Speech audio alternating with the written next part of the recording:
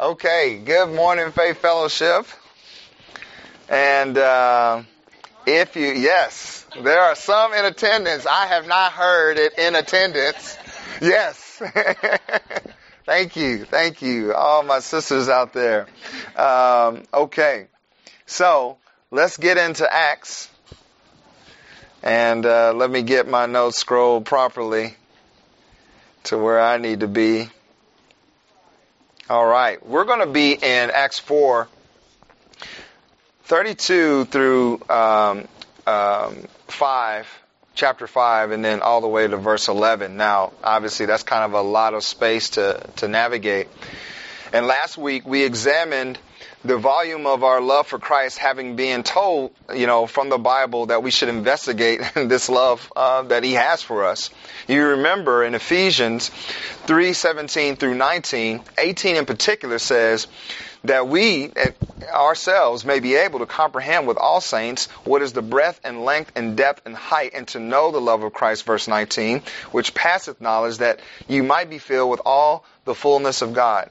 And so our points were that we would have a biblical comprehension that would lead us to salvation and sanctification, guide us there, and then set our expectation. And so our thought there was, if I do the work of seeking the love of Christ, He will draw nigh. See, the one thing that we have seen just in terms of how it is that we all came to Christ, those of us that know the Lord Jesus Christ, is you do reconcile that love. Like, God loves me. Man, I'm an enemy, or I was a sinner. I'm dirty. How is it that He would want to do this? Oh, it's at least because I've reconciled some part of that love, like He loves me. Okay, well, so you mean we can make this right? And He's like, yeah, absolutely. I can't wait, And so when you get that, all of those kind of things come into play. But now that was Peter, and that was what it was we were looking at. The first week we were in Acts 4, or kind of 3 through 4. Like these chapters really are tied together, at least until the end of verse 11 in chapter 5. But essentially, we saw the lame man, right? And we saw who we are there. But then we see Peter and what he's trying to do with his people. Peter is really just laying it out there for us to see that he is an Israelite. He loves his people. He is absolutely looking for the Messiah King. So this would not be after the time of the Gentiles. He doesn't even know that's not even in his mind. He's thinking, I want the Messiah King on the throne in Jerusalem. So whatever I got to do to make that happen, I'm going to try my best to do that, right? And so that is where his intention is. So he recognized an ignorance of his people. Ignorant, not very many days, the Lord had just been crucified, and yet there are people walking around still doing business like normal. And so here it is with his sermons that he's having to bring them to light. And so our highlights then for that are this. Peter's sermon enters the hearts of those willing to receive. Peter's sermon hardens the hearts of the religious rulers, and Peter's sermon encourages his brethren. And that's pretty much chapter 4 up until you get about to Acts 4:34, and that's where I want to start reading here this morning. And so let's look at that. In Acts 4:34, after all of these events have taken place, being jailed, being threatened, being freed, and then really like being around his brethren and having them rejoice, we find ourselves in verse 34. It says this, neither was there any among them that lacked. For as many as were possessors of lands or houses sold them, and brought the prices of the things that were sold, and laid them down at the apostles' feet. And distribution was made unto every man according as he had need. And Joseph, who by the apostles was surnamed Barnabas, which is being interpreted the son of consolation, a Levite, and of the country of Cyprus, having land, sold it, and brought the money, and laid it at the apostles' feet. And so that's how chapter 4 ends. There is such a celebration, such a knee-slapping tent revival that's going on, and it's because the brethren are excited about what it is that Peter has given testimony of. He has shared with them, man, So this guy reaches out. I tell him, stand up and rise in Jesus' name. And in faith, he does it. And then he's up on his feet. That causes a stir and a commotion. I start a sermon series. It's short because the religious rulers throw me in jail. And then when I get in jail, they're asking by what name and by what authority are you doing this? And so again, I get it, start my sermon series, back up again, and then I get threatened. And I mean, there's a lot to rejoice over. And there's individuals that are listening to all of that in the company of where they are that also put their trust in Jesus Christ. And so it absolutely needs to be a time of rejoicing. And that rejoicing really sparks their heart for unity and then gets them to this spot now where they're starting to devote their lives.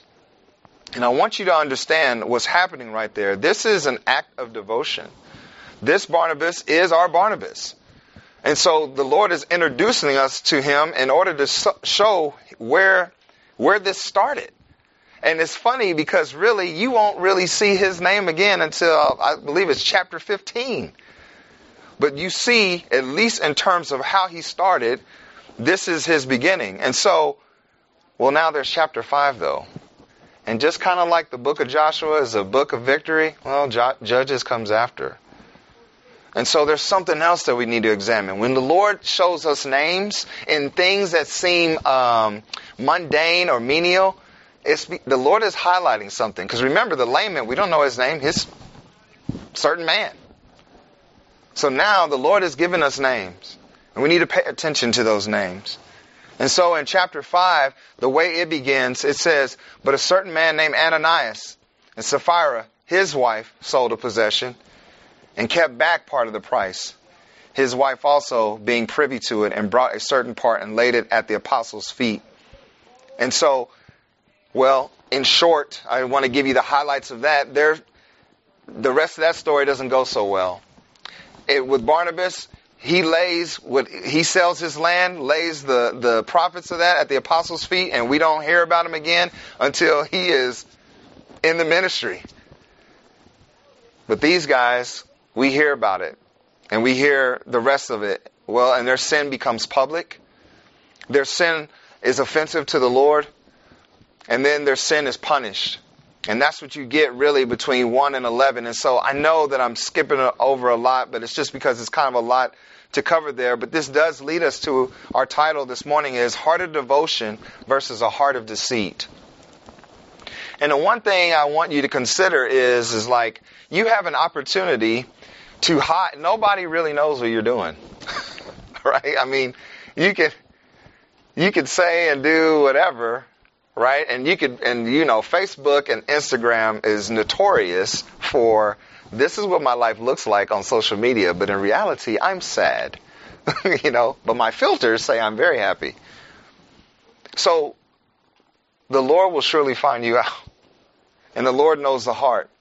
And our thesis this morning is this: public displays of devotion will never hide the true intentions of your heart from God.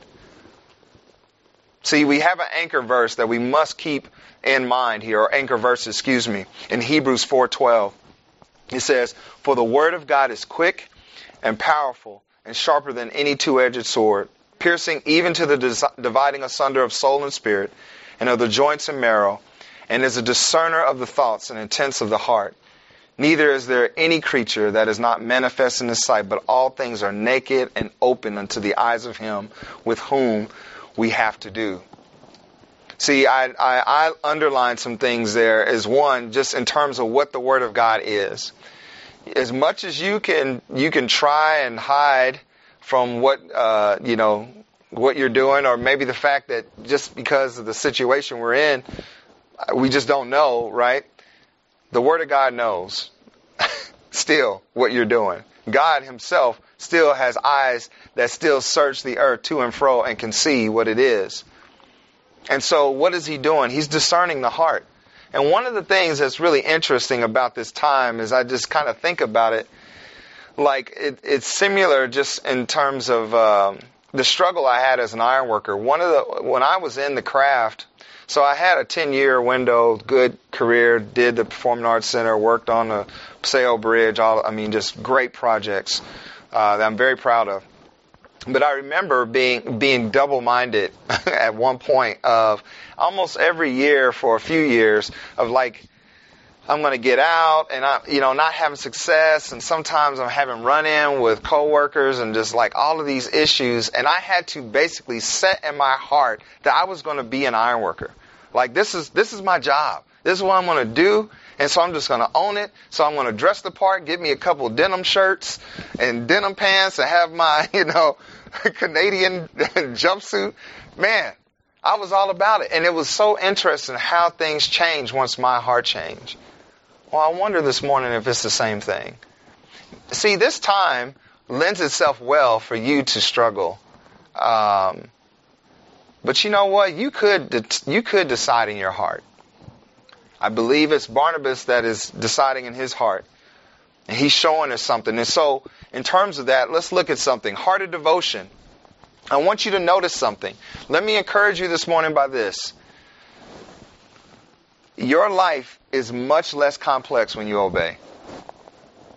If you notice, Barnabas gets a verse.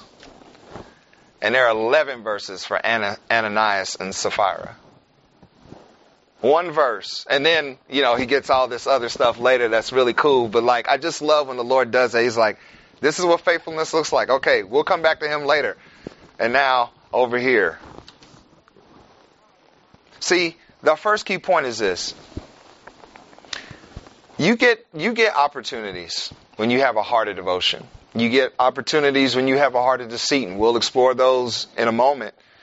But those opportunities, when you have a heart of devotion, is opportunity to use what we have personally. See, the thing I want you to understand is where you are, and what you have is what you have, and God is good with it. Barnabas used what he had, and at the end of that, in chapter 4, it says, having land. Now, if you notice, if we go just up a little bit in verse 34, it says, neither was there any among them that lacked, for as many as were possessors of lands or houses sold them. It says of him, land. Doesn't say that he has a house. Doesn't say that he worried about whether he had a house or not, if that was okay, like we tend to do. It's always this thing that's very interesting to me, just like how we, well, Lord, I got to have this before I serve you. Or it's got to be this first. Or, well, Lord, we'll work these things out in me first before you do that. Listen, you know what I have discovered about myself is that I have transformed by getting to work, not being ready to get to work. You know when I was ready? When I got saved. And so, man, listen. Just be at peace with where God has you and what God has you doing. And whether you are skilled like one person or the next, it doesn't matter. It doesn't matter. You've been gifted by Him to do what it is that He wants you to do. See, our second key point is this. There's an opportunity to give sacrificially. Barnabas was prepared to give till it hurt, or at least until it caused discomfort, because he sold it. So he had land, he recognized what he had, and then he gave it up. So now, where is Barnabas going to stay? We don't know. Barnabas is not concerned about that. It's not his land. What if, because this is what can happen. This is how we do. This is how we serve the Lord a little bit, right? It's like we try to run the scenarios. Okay, if I have this Bible study, what will I miss on my favorite shows? If I share the gospel with this person, will they reject me in this restaurant loudly? Will they tip my table over or something right? We want to play it all out and make sure we work it all out before we get to work. This guy had land and sold it. Man, so now he doesn't have land.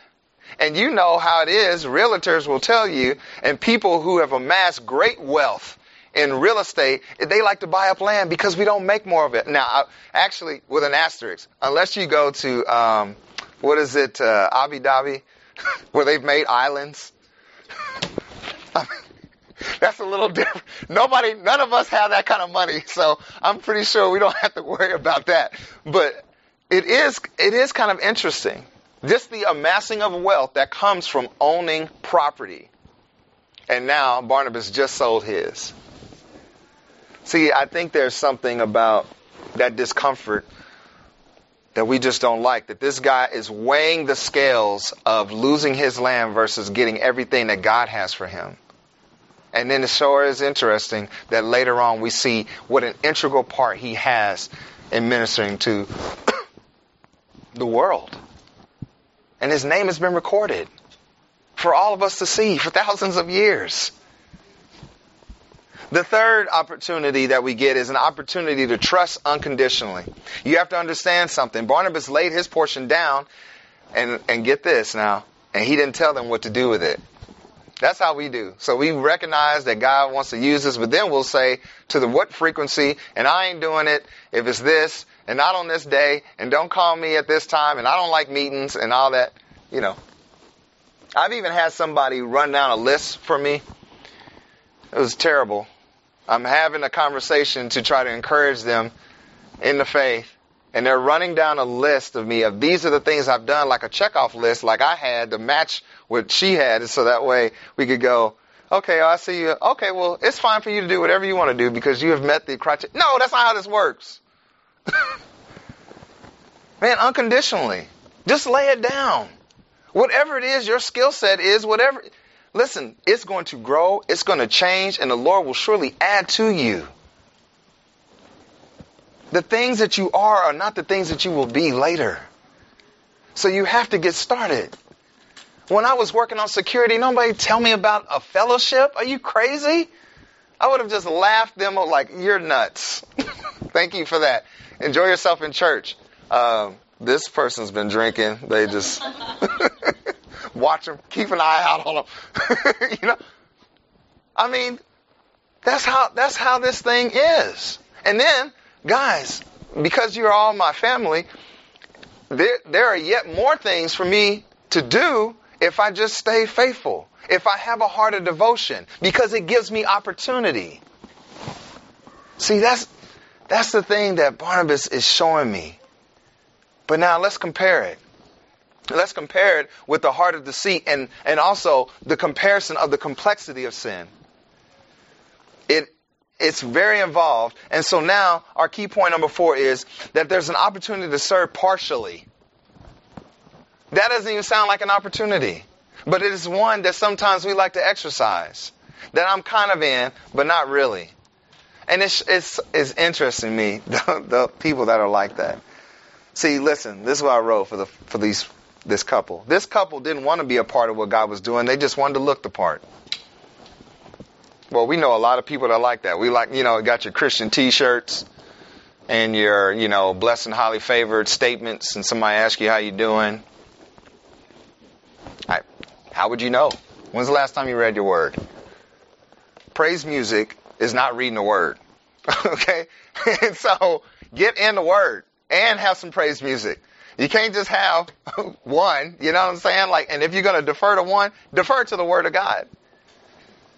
See, I don't want to play church. And when I'm doing that partial thing, that existence that those individuals exhibited, well, we absolutely got a chance to see them in that. And so, again, let's just go back to that to examine.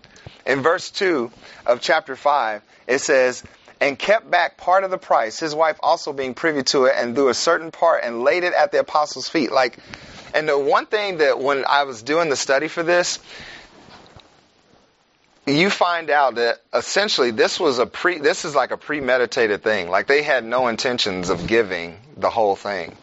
They also were in league with one another. So much so, the word symphoneo is used. And I was thinking about that. I was like a symphony. Wow.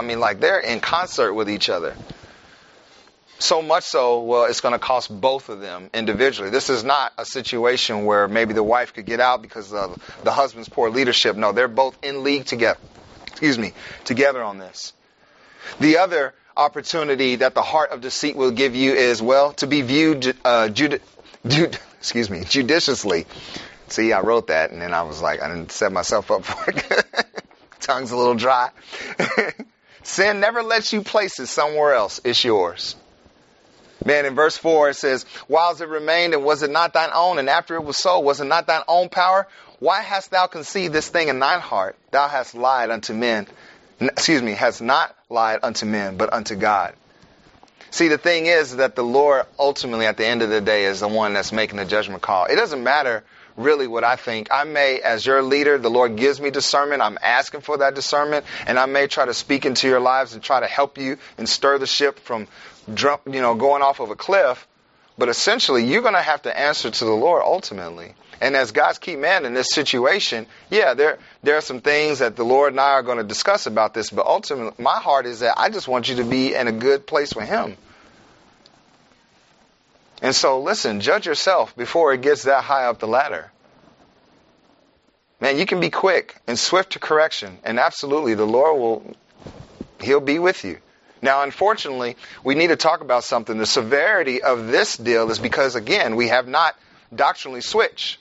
We're still under the law. So these practices, essentially, this is like when they're the vow. They've made a vow to the Lord and they have not honored that vow. And so now the Lord is going to call them on it. Our key point number 6 is opportunity to suffer loss consequentially. And we see that in 5, 10, and 11. And let's read those. Let's just go through those. It says, and Ananias, hearing these words, fell down and gave up the ghost. And great fear came on all them that heard these things. And the young men arose, wound him up. That's kind of funny. And carried him out and buried him. And it was about the space of 3 hours after, when his wife, not knowing what was done, came in, and Peter answered unto her, tell me whether you sold the land for so much. And she said, yea, for so much. Then Peter said unto her, how is it that ye have agreed together to tempt the Spirit of the Lord? Behold, the feet of them which have buried thy husband are at the door, and shall carry thee out. And then fell she down straightway at his feet, yielded up the ghost. And the young men came in, found her dead, and carrying her forth, buried her by her husband. And great fear came upon all the church and upon as many as heard these things. See, you got to understand something. Galatians 6, 7, you guys know what it says. Let's just read it, though. It says, be not deceived. God is not mocked.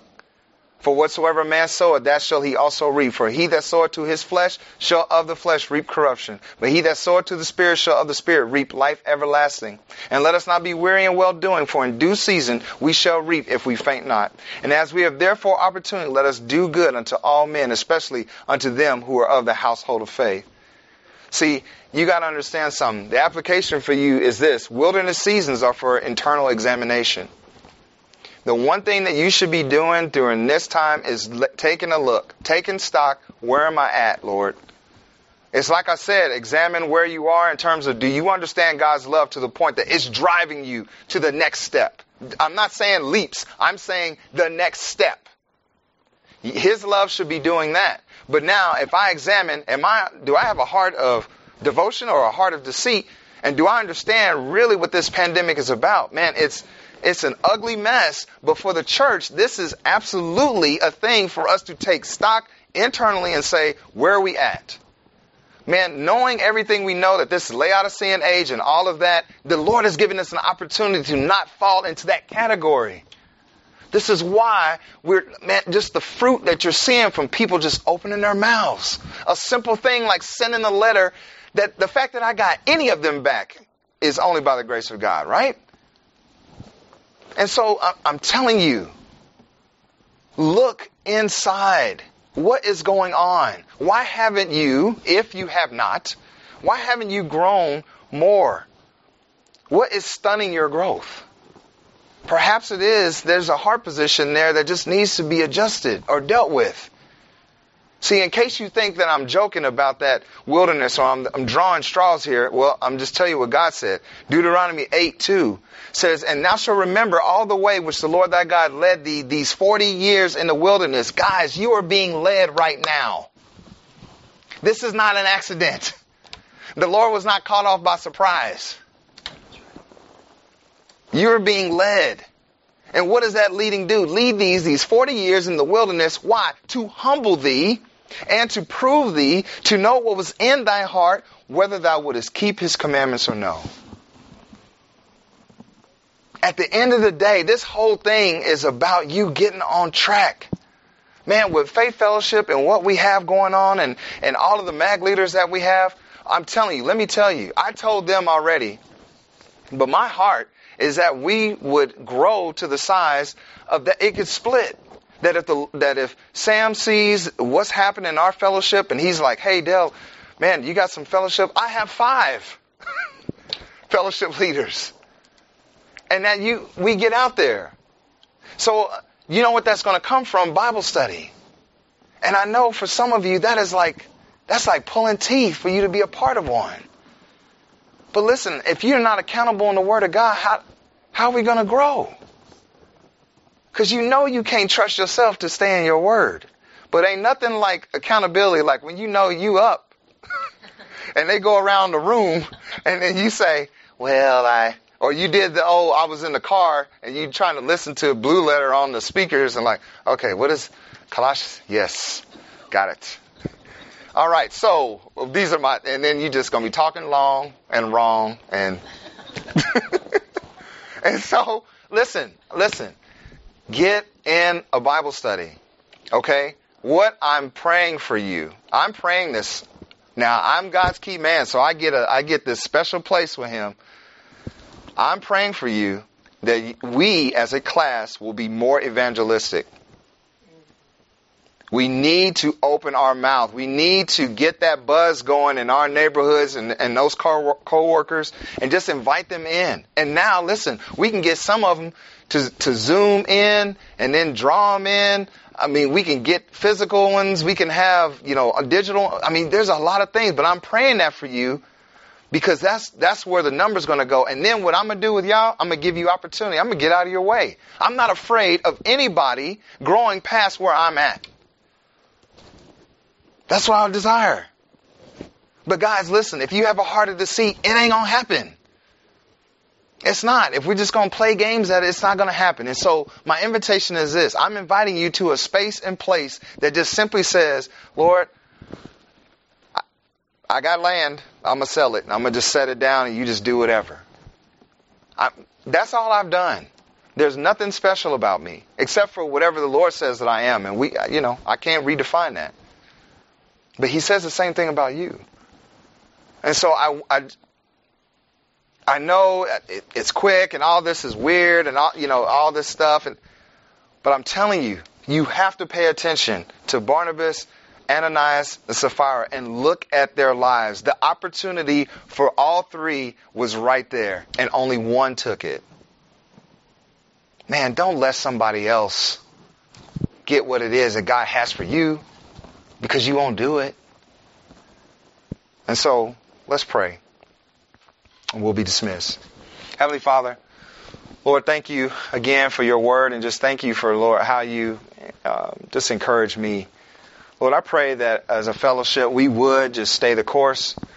Lord, that we would dig in, that we would be more evangelistic, that all of us would be a part of Bible studies or starting Bible studies. And that, Lord, that there would be opportunities for the men to teach from this pulpit, the ladies to do, just the number of things, all of these great creative minds. Lord, use us. I'm begging you. Lord, use us. Use our children. Lord, I pray from the testimony of our devotion, Lord, that our children and our spouses and our family that's on the fringe would look and see what you're doing and inquire. Lord, help us to live lives in the shadows that still honor you. Lord, be with us. In Jesus' name we pray. Amen. Hey, I love every last one of you. You are the best people that I know. Okay? And so I really miss you. Be careful. If you come to church, I might hug you now. You just watch out. I don't know. But hey, I got to clean the room up, get out of the way for the next group, okay? When you do come at some point, okay, when you do come, well, that's how we got to do it, okay? And that's pretty nice, just clean up the chairs or whatever, wipe them out, and then get out, okay? That way we can do that. So if you decided to come to church, no worship service now, there will be one at 11:45. And that's when you would do that. But boy, the 8 o'clock one, sure, it could use you. It could use you. All right, I love you. I'll see you next Sunday.